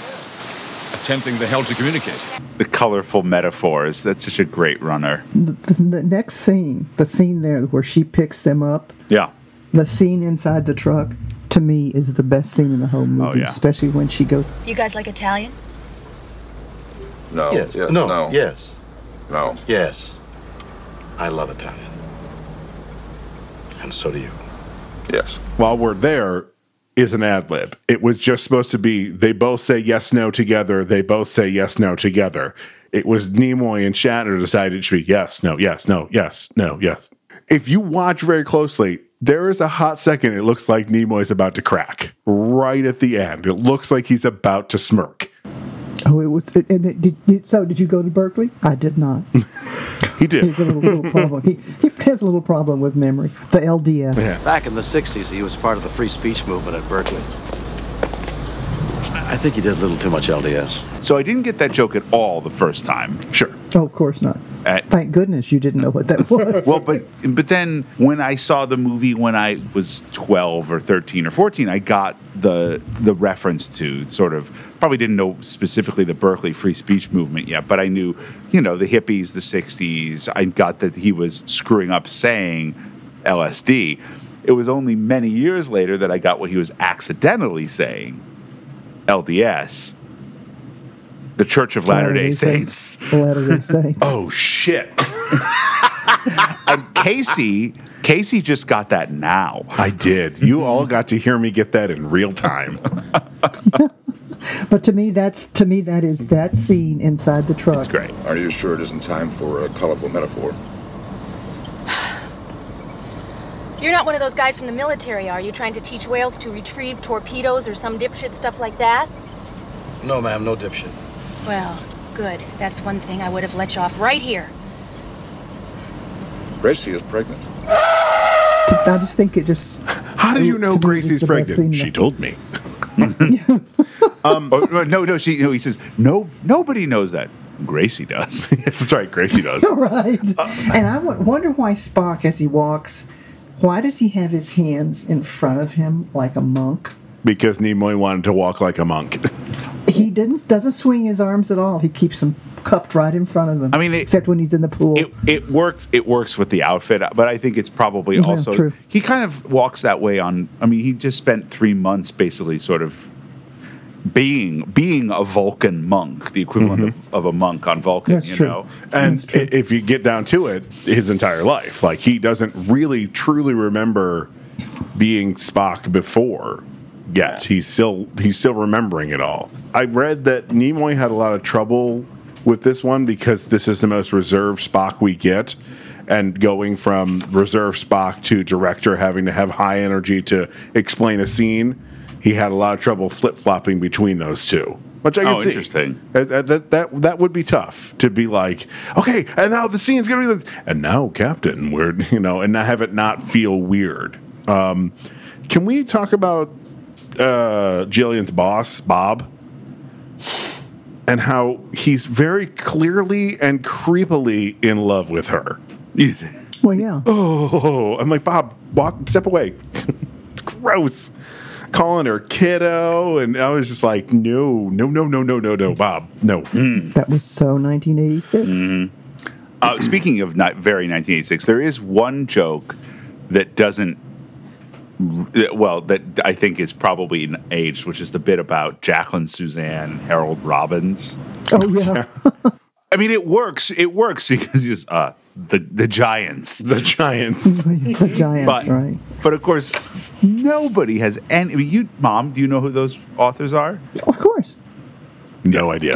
Jacqueline Suzanne? I do, yeah. And who was the other one? Harold Robbins? Oh, yeah. Yeah. Oh, yeah. For a second, I was like, Tom Robbins? No, not Tom Robbins. No. I've read Tom Robbins books, but Harold Robbins? Yeah. No, I mean, they're trashy, soapy romance thriller writers from the late 80s, right? Mm-hmm. Yeah. But not ones who have even aged well in the ensuing 30 years. Well, they were the first ones that were they had explicit sex scenes and had a lot of sex, and that hadn't been before 1986. And a lot of cursing, probably, because that's what they're talking about, right? How they use all. Yeah. Okay, so that makes sense. But it's a very of the moment sort of, and you sort of go, how the hell does Kirk know who they are? Because I don't know who they are, and I was alive in 1986. Well, this is the thing with Star Trek, is that they seem fixated on Shakespeare and Robin Hood and all the open intellectual IPs, little D.H. Lawrence in this one, and I believe doesn't Bones do a little? Doesn't he quote Horatio at some point? No, he quotes Hamlet, Act 1, Scene 4. Angels and ministers of grace defend us. Right. But which is Horatio. Horatio is the case. Says that. Horatio says it. Right. Which is Horatio is the great friend and skeptic. That's why why it works. Gotcha. You know what didn't work for me? So when Jillian is interrogating them after Spock gets out of the pool, and Spock's Admiral, if we were to assume that these whales are ours to do with as we please, we would be as guilty as those who caused their extinction. Yeah, she says that, and then she says, "I have a photographic memory." I'm like, "That's not what is that what a photographic memory is?" No, she sees words. But is that what I thought that was something else? No, she just has something different. Well, photographic memory isn't an actual. What the closest thing is something called eidetic memory. Yeah, which I think eidetic memory, But isn't that's what Mary Lou from Taxi, Mary Lou Renner, is that her last name? No, you're thinking of that's the gymnast. That's the gymnast. Mary Lou No, Henner. Mary Lou Retton is the Henner, right? But Mary Lou Retton is the gymnast. Okay, so Mary Lou Henner says she has a what was it? Eidetic. Yeah, she says she has one. Like she can remember the date and what she was wearing and all that stuff. Now, who the hell's going to check? Like I could say, then April 15th, 1997, I had a pumpkin pie. That was a good pumpkin pie. I remember that pie. David Baldacci has a character in his one of his books that he got injured in college in a football game, and after that he sees colors. Words are colors to him, so she sees words when someone speaks to her. She sees the word. Okay. It just, I don't know. It's just very confusing. Yeah. That's what I interpreted. It's one of those things like Tourette's, like sociopathy, like all sorts of other mental conditions that have various things that define them in the real world and various things that define them in a screenwriter's typewriter. Very true. The big one, of course, being dissociative identity disorder, which is never anything like it is on screen. Nope. But, Scotty McCoy and Sulu, but just Scotty McCoy. Sulu goes off to find the Huey. Yeah. So Scotty and McCoy go to a plastic manufacturer that they found in the Yellow Pages. Yeah, they found the Yellow Pages and give them the formula for transparent aluminum. Now, it's never really said specifically, but they give that to them so that they could get polymer to put in between. I always thought that he was giving him transparent aluminum so he could make transparent aluminum so they could put it for the whale. But watching it this time, he just gave it to him in lieu of the money they don't have. And then he because they don't have time to make a new tank, but he buys the tank with that. Right, because he says... How thick would a piece of your plexiglass need to be at 60 feet by 10 feet to withstand the pressure of 18,000 cubic feet of water? Oh, that's easy. 6 inches. We carry stuff that big in stock. That's what made me go, oh, they never make the transparent aluminum. It's the first time I really realized that, yeah. Which, fun fact, was science fiction at this point, is now science fact. We do have transparent aluminum. Yeah, sort of, kind of, not really. Not literal transparent aluminum, but a close enough facsimile to it. Yeah, but it's also not that new. I forget what it is. Perhaps a professor could use your computer. This is another wonderful scene. Great James Doohan scene. Hello, computer. Oh, but before that, you've got... I find it hard to believe that I've come millions of miles. Thousands of miles. There's just the chemistry is amazing. I mean, look, now is the time obligatory gush over DeForest Kelley. Sure. DeForest Kelley is so funny in this movie. Don't bury yourself in the part. I don't remember Bones and Scotty having a whole lot of time together, and they work really well together. I'm wondering if this is something that Nimoy saw in like their real true friendship and was like, let's give them some scenes together. It's funny. Well, didn't they share a bathroom? Yes, in a private chat, dear listeners, we found a blueprint of the original Constitution class Enterprise, and apparently for some reason the chief medical officer and the chief engineer had to share a bathroom. They're senior staff. They're arguably, fifth and sixth in line to take over. Scotty is fourth in the chain of command. Excuse me, fourth and third. Scotty's third in the chain of command after Kirk and Spock. So, and he doesn't get his own bathroom. Not anybody else from the bridge. No, because he was the only full commander, at least on the original series. He is the highest ranking after, because everybody else is not a commander except McCoy, but you wouldn't put a CMO in a chain of command. I feel like that goes hand in hand, at least in Starfleet. If you're the chief medical, you have to be a commander. I can't think of a chief medical that isn't a commander. Yeah, except maybe the AMH program. Hello, computer. Just use the keyboard. The keyboard. How quaint. And he just really just. But I love that it's a build. It's like a chunk. And then he hits. So they do a great job of, that James Doohan was missing a couple of fingers. He's missing his right middle finger. Right middle finger. Shot off in the war. Oh, that's right. And it's expertly hidden throughout. Basically, James Doohan is missing that finger. Montgomery Scott is not. Mm-hmm. But the fact that they managed to do it with the typing bit is pretty impressive. Because he just uses his pointers. If you notice, Right. he only types like this. He hunt and pecks really fast by the end. Me too. Very, very skilled two-fingered typist. I don't do full QWERTY typing. I never. No, I don't do full QWERTY typing either. But I'm not going chung chung chung chung chung chung chung chung. I do. Yeah, but you can't use. I can't make transparent aluminum. Is that what you're? Yeah, right. No. Mom said she can do QWERTY typing. I was like, well, yes, but there are some other technological things. Your lips. So meanwhile, that's not how voice to text works, Mom. That's what I'm talking about. I can do voice to text. I just never proofread it, and it's never what it's supposed to be. Let's go back a step. You cannot do voice to text. If it doesn't come through clear, you're not doing it. Oh, I'm sorry. I can. So meanwhile, Uhura and Chekhov have discovered the nuclear-powered ship that they need. And Admiral, it is the Enterprise. But they interrupt Kirk's. Now, okay, so is Kirk the pizza scene. Is Kirk trying to pick her up or what? No, I don't think he is at all. I think he is flirting to get information. I do not think he is full-on hitting on this woman. Until the end when they're in the future and he's like, well, I mean, humanity saved. I mean, I got some time. You want to... Yeah. My ship's right over here. So it's a charm offensive. Oh, 100%. I do not think he is... Mom, do you agree? Or do you think he's trying to pick her up? Yes.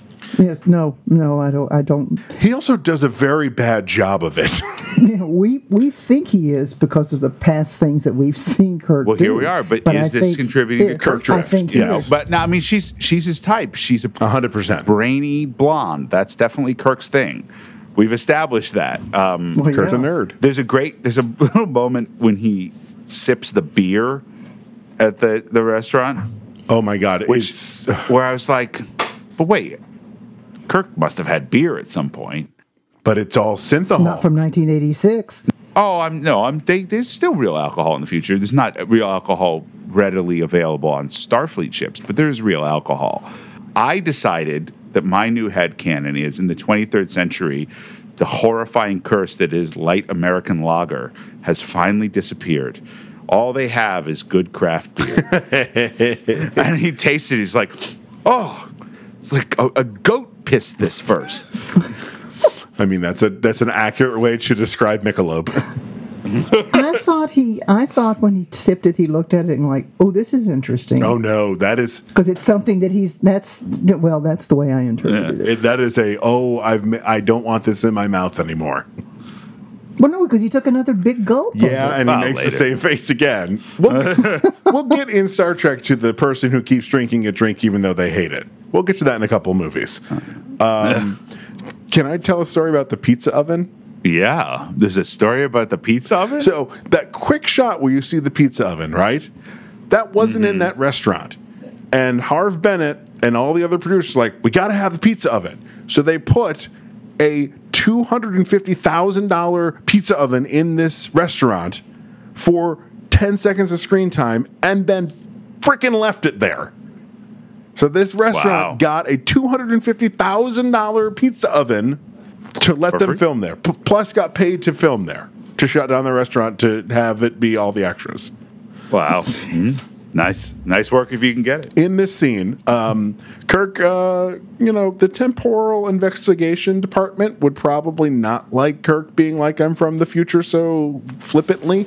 I am from what on your calendar would be the late 23rd century. I've come back in time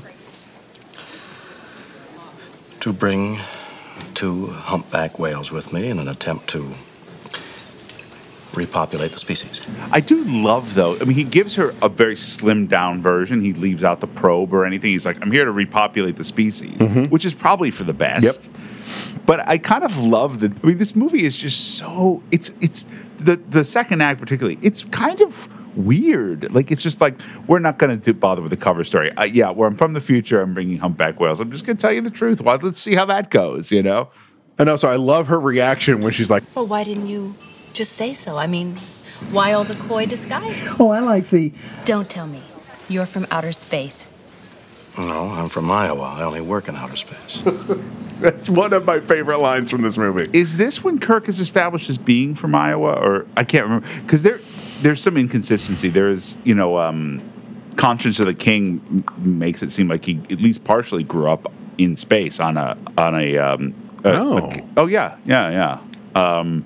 well, there's also there's a Star Trek episode where you see his tombstone, and it's James Tiberius. No, it's not. It's not a T. It's some other letter of the alphabet. Really? It's like James M. Kirk or something. But it just doesn't sound good. Remember, they were never planning for these to be seen again. Got to make this week's episode 100%. And move on to next week's. All television was disposable. Which I would just listen to an interview with Anson Mount about Strange New Worlds, and that's what they're going to go for: Planet of the Week. Oh, interesting. Nice. More of a not a serialized show. I'm like, I'm cool with that. Like, especially if it's the Enterprise under Pike. I'm ready for that. That's going to be super fun. As you said, Kirk's dinner is interrupted, and I just love the... What is it? I thought I told you never to call me. Yeah. Sorry, Admiral. We just thought you'd like to know. We're beaming them in now. All right. Tell them phasers on stun. Good luck, Kirk out. They collect the power they need, but are discovered on board. Now, my best friend and co-host of the Superpod HeroCast, Todd, was an SP in the Air Force and was a dog handler. And I sent him this scene of the guy up on top with the dog that clearly wants to go down both those steps. And Todd wrote, that handler is a idiot. Like, your dog is pointing down somewhere, you investigate. Okay. But I was actually going to ask you to ask Todd about this. Like, would there just be regular canine patrol while they were docked in, like... but he was Air Force, not Navy, so he would be patrolling on the plane that he always flew. Because Todd flew planes. Yeah, this is established canon. And so did the dog. So I just don't know that I was like, really, a canine? Okay. That didn't rub him, and he could see the whole scene and see that it was a aircraft carrier or at least some sort of vessel. It was a nuclear vessel. That would have made it, yes, that they probably would have had, even if they were in dock. Because remember, it's 1986. Isn't the Cold War still going on there? Oh, absolutely, yeah. Well, then, they would have had that. Well, that's the whole reason they wind up conspiring to have it be Chekhov who gets caught and a Russian. Oh, yeah. Mm-hmm. And it's so funny because, I mean, obviously Chekhov on the original series was a big deal. The idea, in the future, we'll share space with the Russians, not compete with them. Mm-hmm. Though of course he was actually really put there as a sort of Beatles type, young person. That's why he has that hair in the original series. He has basically a Beatles mop top because they were like, we got to get a young person in here. The kids like those Beatles. And yet everybody wanted the Spock cut more than anything else. Yeah, and also. He was Walter Koenig was older when he started that than Chris Pine was when he first played Kirk. Oh, for real? Oh, yeah. Wow. Young was entirely different in 1966 than it was in 2000. Give him moppy hair. He looks young. Speaking of Walter Koenig's hair, and this is, I feel fine talking about it because he obviously does not hide it. This is the best his piece looks. This is probably the last movie where it's not obvious that he is wearing a piece. It was a hairpiece. Yeah. Walter Koenig is very, very bald. In fact, it either wears a hat or just goes bald when he's not playing Chekhov, pretty much. But for some reason, every time he shows up as Chekhov, including in Star Trek Generations, he has that. I'm like, but we have a bald captain. Do you think it's possible that Shatner has a stipulation in his contract that nobody can have a wig as good as his? Yeah, because it get just like by the time we get to Generations, that wig is rough. It's also rushed. There's also some swimming scenes later in this film where you can see it kind of. Oh, yeah. Oh, yeah. Oh, boy. Yeah. Oh, I just looked up a picture of him. My God, he is bald. And he doesn't hide it, so I have no problem. He's not like someone else in this movie, William Shatner, who embraces his baldness. It's just who is another actor who is bald but will wear a piece for stuff, and it's that nobody. Carl Reiner. Well, RuPaul. Yes, exactly, RuPaul. I'm not going to think of it, but there's another actor I'm trying to think of that is bald in real life. Oh, Billy Zane. Billy Zane wears hairpieces all the time, but is bald and does not hide his baldness. And he's not only bald; he's totally bald. He's John Luke bald. He's Yul Brynner. Well, he shaves his head, but he has a hairline like Sir Patrick does. So Uhura and Chekhov go on to the aircraft. They collect the power they need, but are discovered on board. Uhura beams out, but Chekhov is captured, which is, I don't know if, I'm sure it's supposed to be funny, but I laugh every time where he's trying to get Scotty to beam out. Scotty, now would be a good time. It's definitely so good. And then all the soldiers come out and they've all got guns on them. That's just. Wasn't that uttered by somebody else in either the TOS or. You're probably remembering this. I remember loving that line. Scotty, now would be a good time. Now would be a good time. Just thought somebody else had uttered it when they were trying to get Scotty to beam him. Kelvin Universe Kirk yells it a bunch when they're skydiving in the 2009 Star Trek. I love the whole who's on first routine he has with the FBI agent. All right, Commander. Is there anything you want to tell us? Like what? Like who you really are and what you're doing here and what these things here are. I am Pavel Chekhov, a commander in Starfleet, United Federation of Planets. Service number 656-5827D. All right. Let's take it from the top. The top of what? Name. My name? No, my name. I do not know your name. You play games with me, mister, and you're through. I am? May I go now? Yeah, he's hilarious. Everybody gets a lovely, bit of funny to shine. Oh, I liked it that his phaser didn't work either. Yeah. I will have to phase you. The noise it makes is so pathetic to that. Stun me. Very sorry, but sounds like R2. And just the must be the radiation throws at him, and the look the FBI agent has on his face, like where are you going? You're on an aircraft carrier. Come on, man. Like that FBI agent is done with Chekhov. I think he's done with everything. He feels like he was an up-and-coming field agent and pissed somebody off and got assigned. Like, was there just an FBI agent hanging out on this aircraft carrier? Did they call in the San Francisco they pulled him in. Branch? Okay. FBI. Not the field office. There's a field office there, I'm sure. The Storyteller series brings you full-cast audio productions of short stories. I'm the host, Megs. And each month, we'll bring you a brand new story performed by talented voice actors, interviews with great authors, and exclusive print edition stories. Listen wherever you enjoy podcasts. Catch us on Twitter and Instagram at NSR Storyteller or at nightshiftradio.com. The Storyteller series. Old-time radio, rebooted. The next thing really to talk about is Jillian learns that the whales have been released early. They were supposed to release that evening with a news conference. She sees Bob. Bob tries to explain it. They left last night. We didn't want a mob scene with the press. It wouldn't have been good for them. Besides, we thought it would be easier on you this way. You sent them away without even letting me say goodbye to them? You son of a bitch! She slaps Bob, which was unscripted, and the actor's reaction is 100% genuine. Really? Yes. What's her face? The actor. She decided to just slap him, and I'm like, oh, you discuss that with your acting partner before you slap some. Actors who might be listening, don't do that. That's bad. That's bad. That's very bad. You're going to upset your scene partner and destroy the blood pressure of your fight choreographer. I had a note here when they have the matte painting of the tank all drained. Yeah. Weren't there a bunch of other fish in there? Sure were. R.I.P. those fish. Yeah, I guess. We don't care about them. We didn't want to have a big press conference for the whales, but we are having a big fish fry. No, they lifted the whales out and then drained it into the bay, and all the fish are in the bay. So those fish have been eaten. Is that aquarium is just closing now? Yeah, they're done. They're like, without whales, we will not have an aquarium. Well, that could very well be. George and Gracie were a No, big they just draw. wanted the drain tank thing, and they didn't think about it. You know? Well, but it doesn't. To me, it's unrealistic looking because it doesn't look like it's big enough to hold 2 whales. It's not.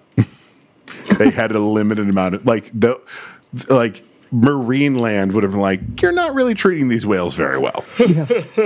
They have to go rescue Chekhov. This is the most screwball this movie gets. Oh, sure. Yeah. This is Silly Town, USA. When Spock says, We must help Chekhov. Is that the logical thing to do, Spock? No. But it is the human thing to do. to me, that is where Spock accepts his human side. Oh, yeah. Yeah, Embraces absolutely. it. In a certain sense, it's a reset from the sort of a certain acceptance he had, like in the laughing scene in the first film, when he wakes up after mind melding with V'ger, and he's had to come back from that, having died and come back. But this is where you get the full, and this is sort of the last of arc that's been building through several films. You're right, Mom. Absolutely. Yeah, accepting I agree. And coming to a sense of peace. Yeah. And did you all know that Rand was in this? Who? Lieutenant Rand.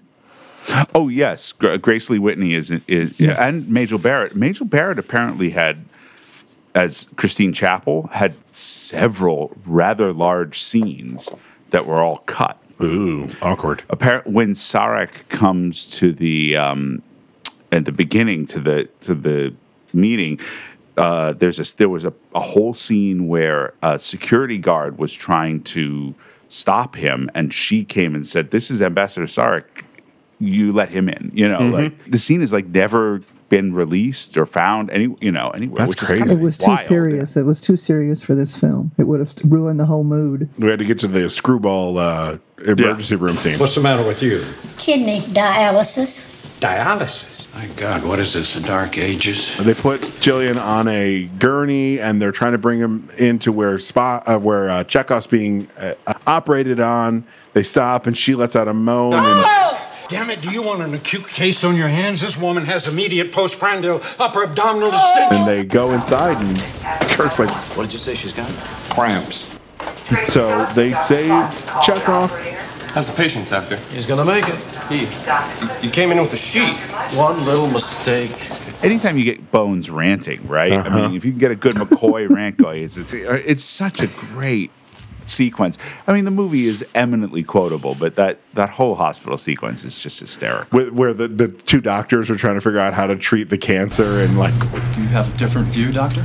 Sounds like the goddamn Spanish Inquisition. they're chased by the I almost said mall security, not mall security, hospital security. They're about to get them, and they're beamed out of the elevator. Bones and Chekhov get on the ship. Kirk says goodbye to Jillian. Mom, as you said at the beginning, she jumps in right as the beaming is happening. Surprise. They come back to 2000. 2286. Thank you. 2286. According to Wikipedia, they unfortunately lose power because they get too close to the alien probe, crash land into the San Francisco Bay, which is a problem because the whales kind of need air. How long can whales hold their breath? Does anyone know? I don't know. We could look it up. They can hold their breath for a while. Because it seems like it's about, well, I guess it's maybe like 15 minutes From when they beamed them up to when they... Yeah, I think they can hold their breath that long. Okay. 90 minutes. Oh, there you go. 90 minutes? Okay, thank you. Then, But speaking of holding breath, Kirk? another thing I remember, Bob, is I remember you. Oh, right. Probably when we watched it at home video, being like, nobody can hold their breath that long. Do you think Tom Cruise saw this and went, one day in a Mission Impossible movie, I will hold my breath this long. I will teach. Said I will beat Kirk. How long do you think he holds his breath? I didn't time it. I did. So it's like almost 4 minutes. Because this one of the things I always remember about this movie is you saying that when we were watching it on a VHS Dad taped off of HBO, probably. Probably, most definitely. So guesses on how long? 4.5 minutes. I don't know. It's 1 minute and 5 seconds. It's not that hard to hold your breath for 1 minute and 5 seconds. Yeah, but remember, you can sit and hold your breath 1 minute and 5 seconds, but he's swimming around. He's trying to open the thing, and that takes a lot of energy. And then he's got to get up. To Shatner's credit, he sputters and sucks for air when he comes back up. Sure does. I can believe somebody could do that once with a lot of adrenaline. It definitely was expecting it to be more like 4 minutes, but it's not that. 1 minute and 5 seconds. Yeah, he's fine. But it's Kirk. Yes. Hey, I accidentally breezed over. What does Kirk say to Scotty? Scotty, beam me up. It's so close. I think it's as close as they get, right? What people always quote is "beam me up, Scotty." Right. This is as close as he gets. It's as close as he gets. But it's still like the only time that has actually been. Because all during the series, it would be Kirk to Enterprise, how many to beam up. It was or Scotty. Energize or things. It's got to be a little like, the thing you thought I said a bunch. Say the line. Say the line. I've got a question. Yeah. Yes. Would 2 whales fit into a Federation ship like the Enterprise? They would fit in the Enterprise. The Enterprise is much bigger than a bird of prey. But does it have that open space like that? Their cargo bay. Yeah, there's a cargo bay, probably. Racquetball court. The shuttlecraft bay. You get the shuttlecrafts out of there. You could fit 2 humpback whales in there, no problem. Okay.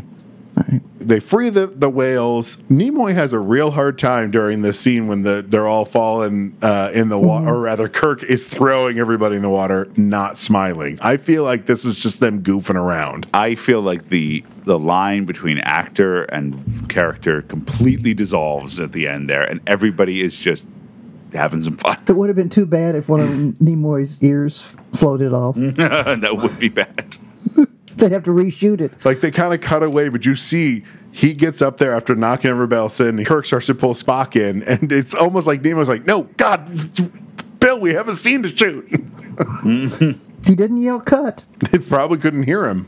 Yeah, right. Well, they're in a tank there, too. Oh, yeah, that's a 100% a tank on the Paramount backlot. Oh, yeah. That is not the San Francisco Bay. They wanted to shoot it in San Francisco Bay in a storm, but they couldn't. Dropping to scale back end of a bird of prey in the San Francisco Bay? Yeah, sure. Go right ahead. That's going to happen. So Earth is saved.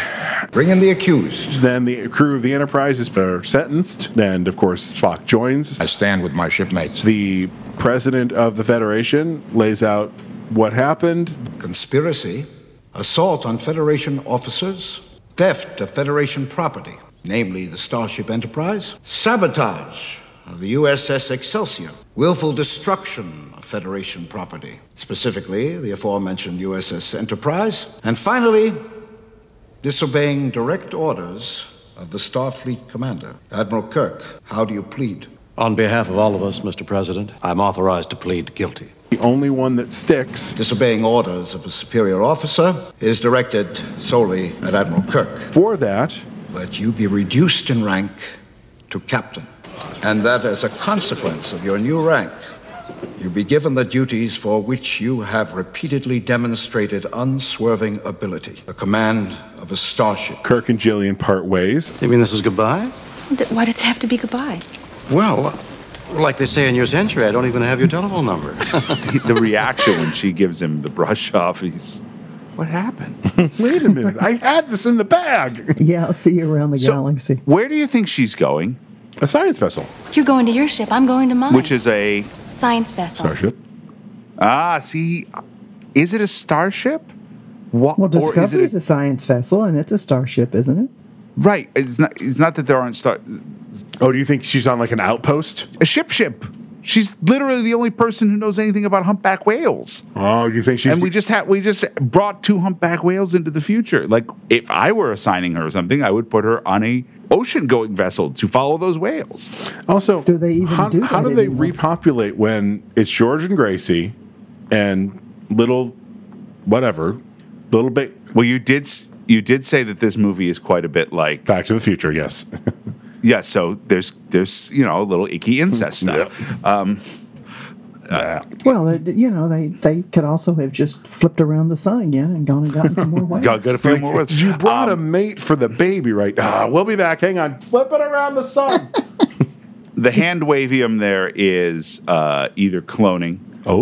Or CRISPR editing. They can go and genetically edit DNA strands. By 2286, CRISPR editing is probably they've got something better.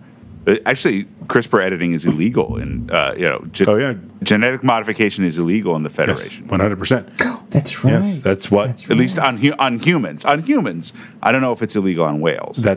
Well, they don't have they don't have any laws on that because they don't have any whales. Well, now That's they do. True. Now they do. Yeah, right. So they part ways. See you around the galaxy. The crew departs for their ship.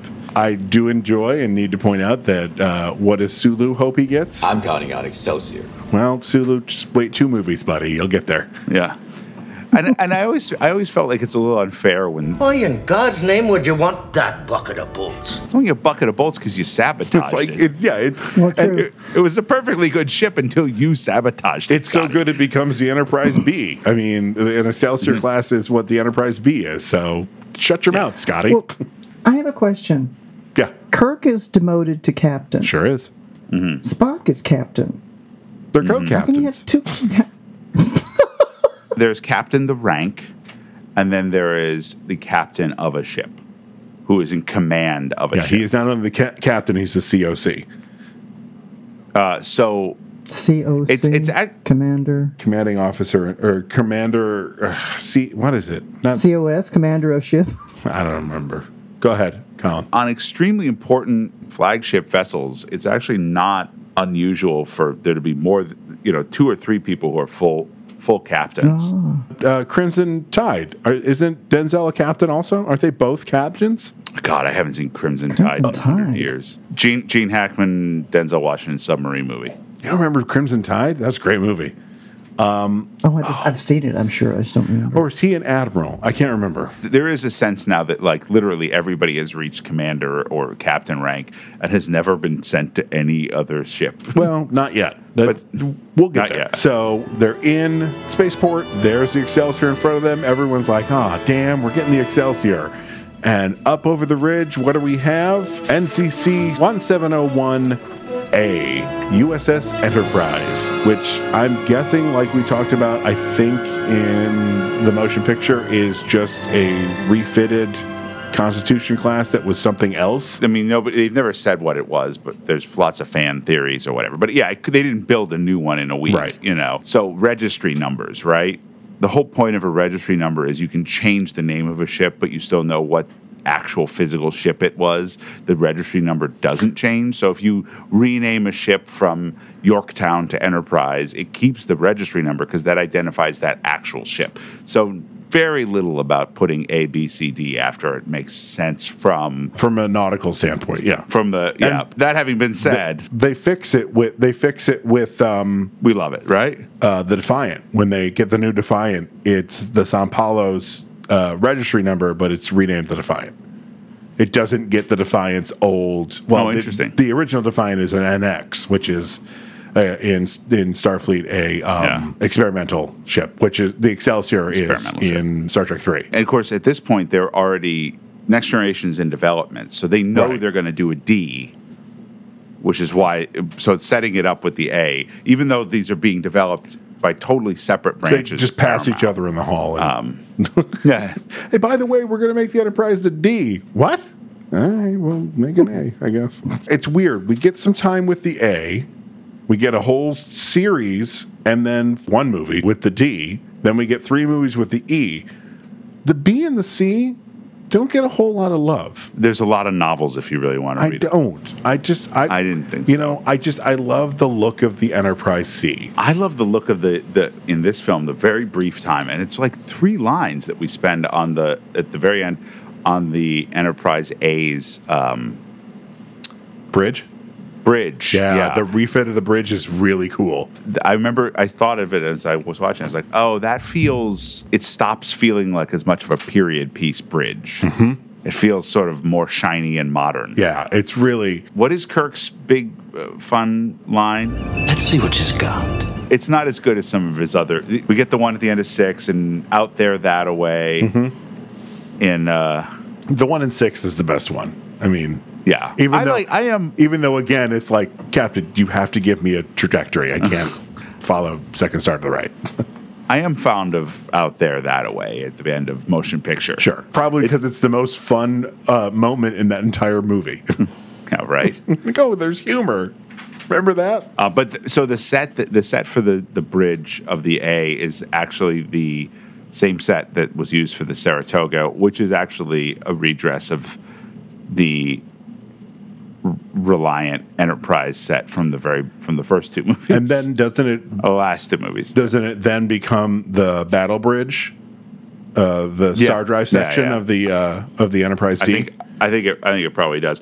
They reuse the thrift Horatio. Yes. Oh boy. Okay. So that was Star Trek IV: The Voyage Home, the one with the whales, and we of course have questions here at the end that we would like to ask.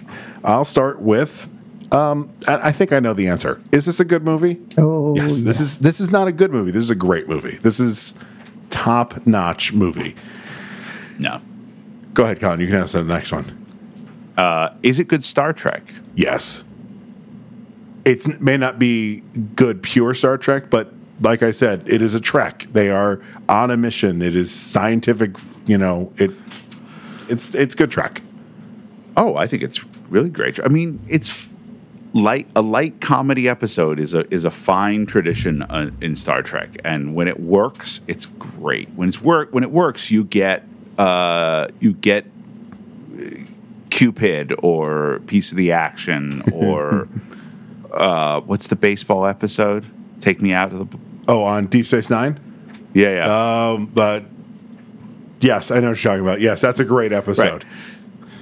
And this is, Star Trek can be a light comedy. It is definitely part of the DNA, and it's but more to the point, it's so much like the character, because space is taken away for so much of the movie, and the future and science fiction is mostly taken away. The characters really get to shine. Yeah. What do you think, Mom? Is this good Star Trek? Yes, I definitely agree. And with the next one, would you recommend this to someone who's into Trek? I would recommend it to someone who's not into Trek. Well, the question is, do you recommend it as someone's intro to Trek? 100%. So I guess, which is what you're saying. I can't even read. Yeah, it's you might have to explain a little bit at the beginning of it, because if they don't know the backstory on how they got the bird of prey and blah blah 2 blah and 3. and all that.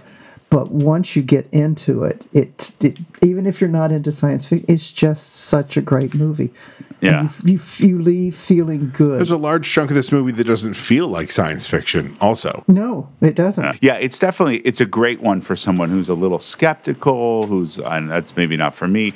And it's a good gateway drug. Because if you want someone to kind of fall in love with these characters, they can fall in love with them here, and then maybe you can introduce them to something that's a little more spacey, Star Trek-y. No, I might try this with the Bean.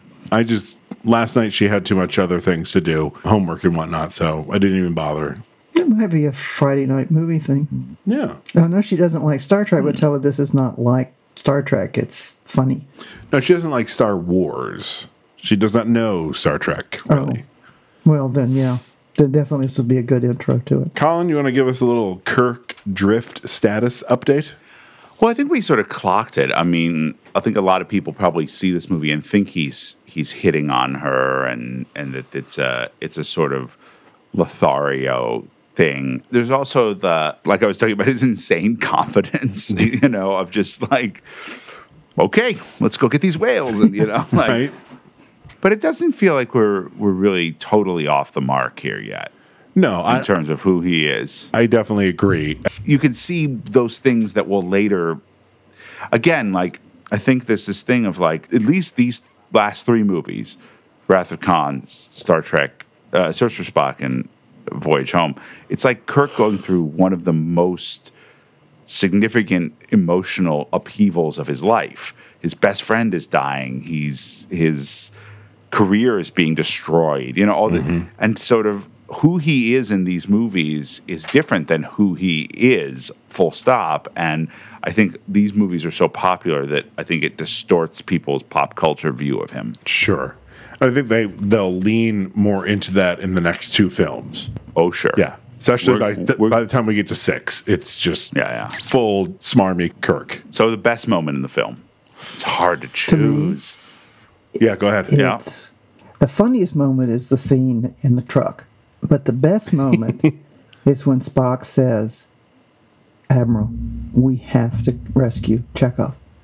To me, that's just like that really touched me, because it's like like you've said, Spock's always trying to push down his humanity, and he lets it all come out there. Because I don't think a Vulcan would have said that. That's the human side of Spock speaking. Okay, I see that. I definitely see that. Oh boy, there's so many to choose from. My brain is racing.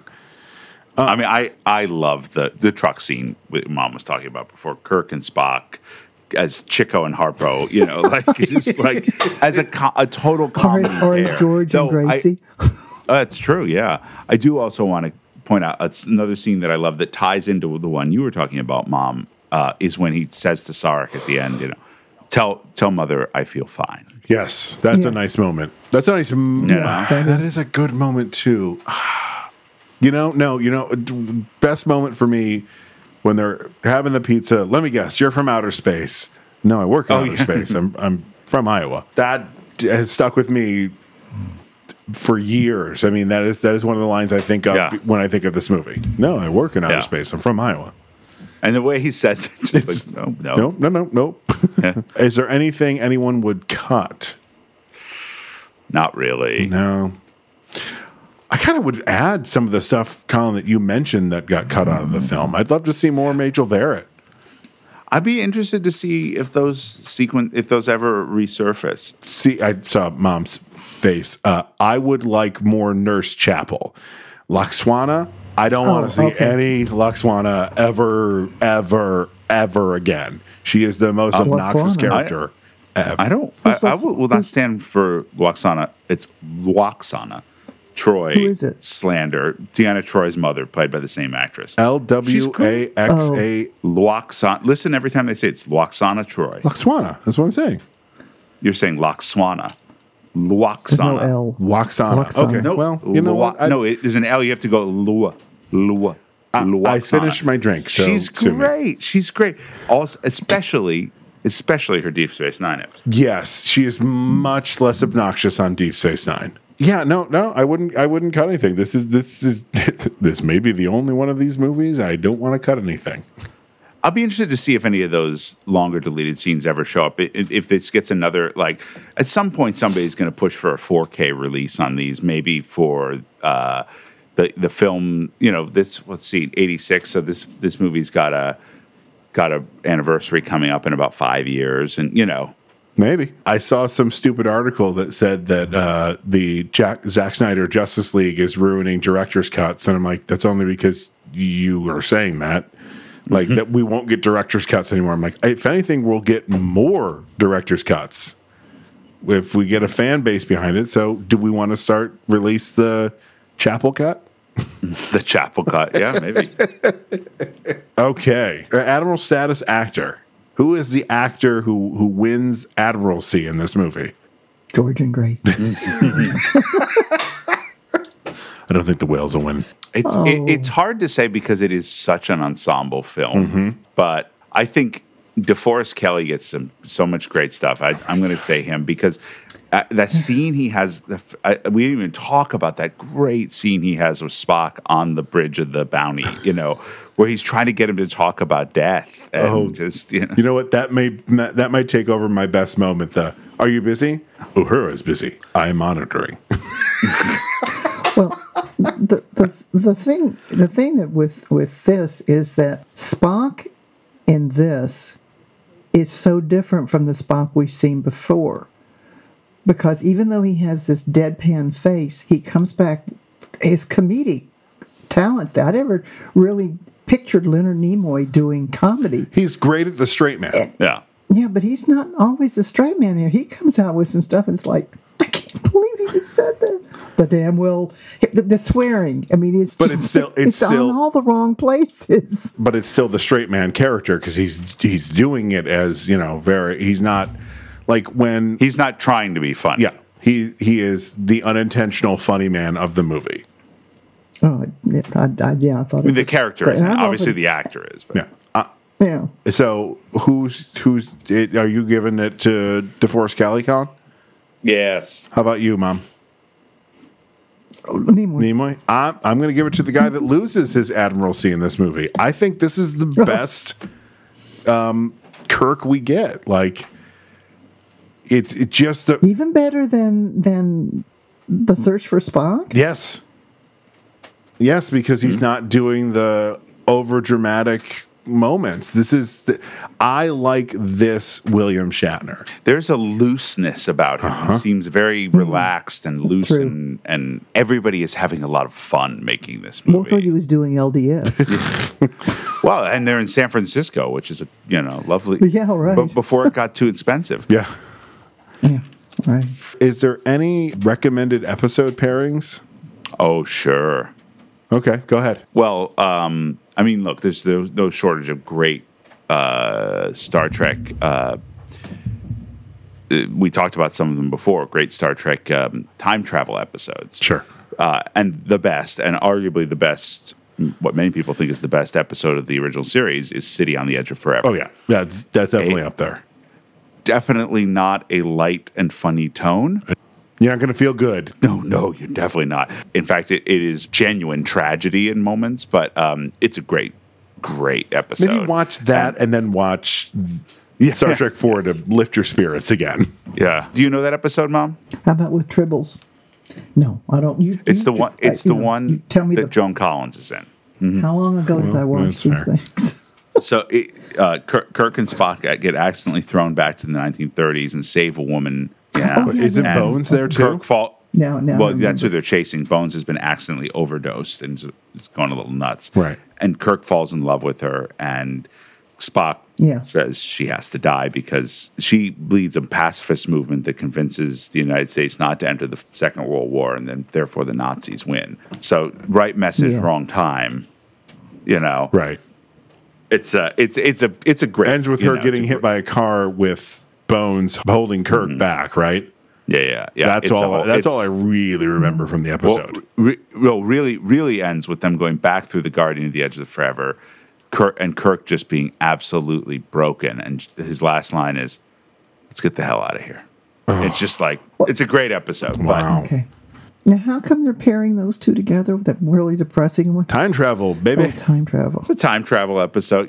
It's a totally different flavor. It's like if we're recommending it as a pairing, it's the vinegar before the honey. Now, if I were to pair, and this may be totally wrong, but the comedy in this to me brings up Tribble.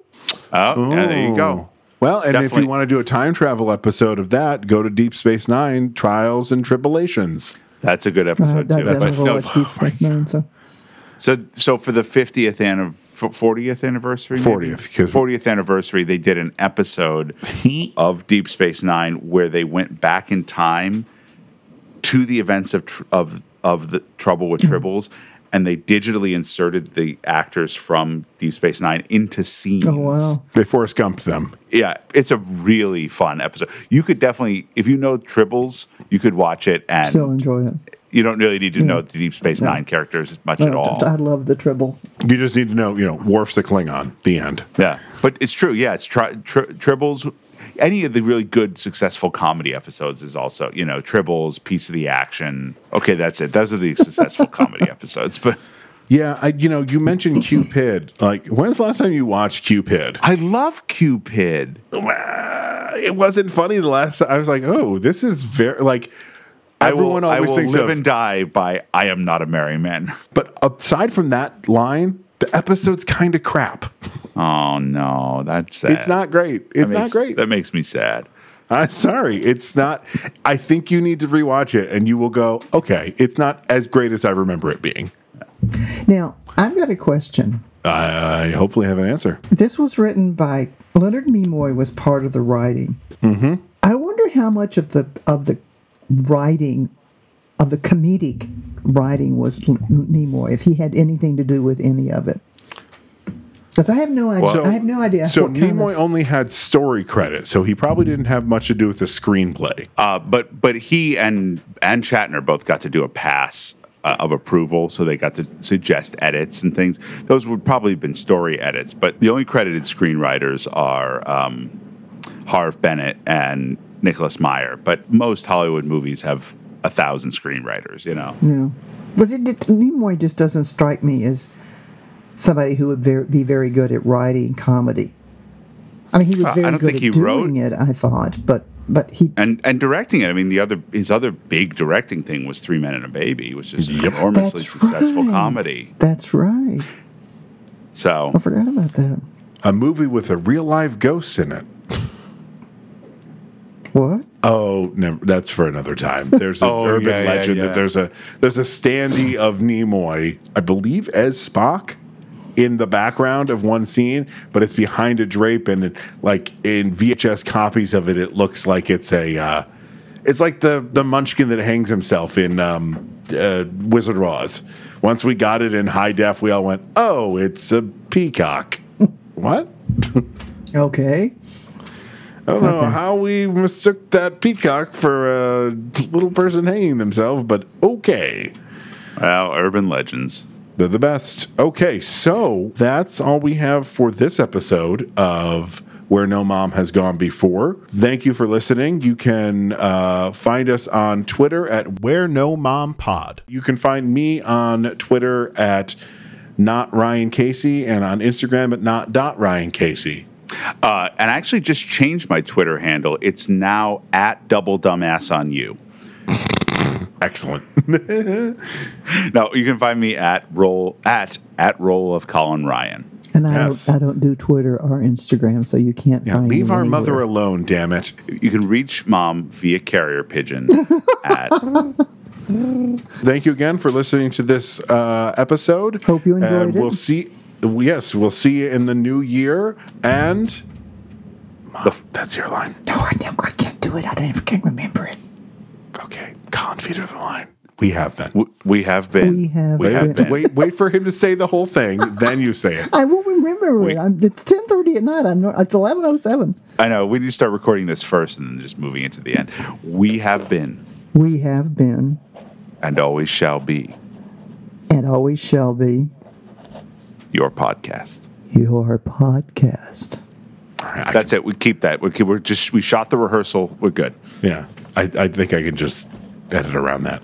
No, you need to keep that exactly as is. With you saying it back to her? It's comedy gold. I think that's what we'll do. We'll just keep it as that.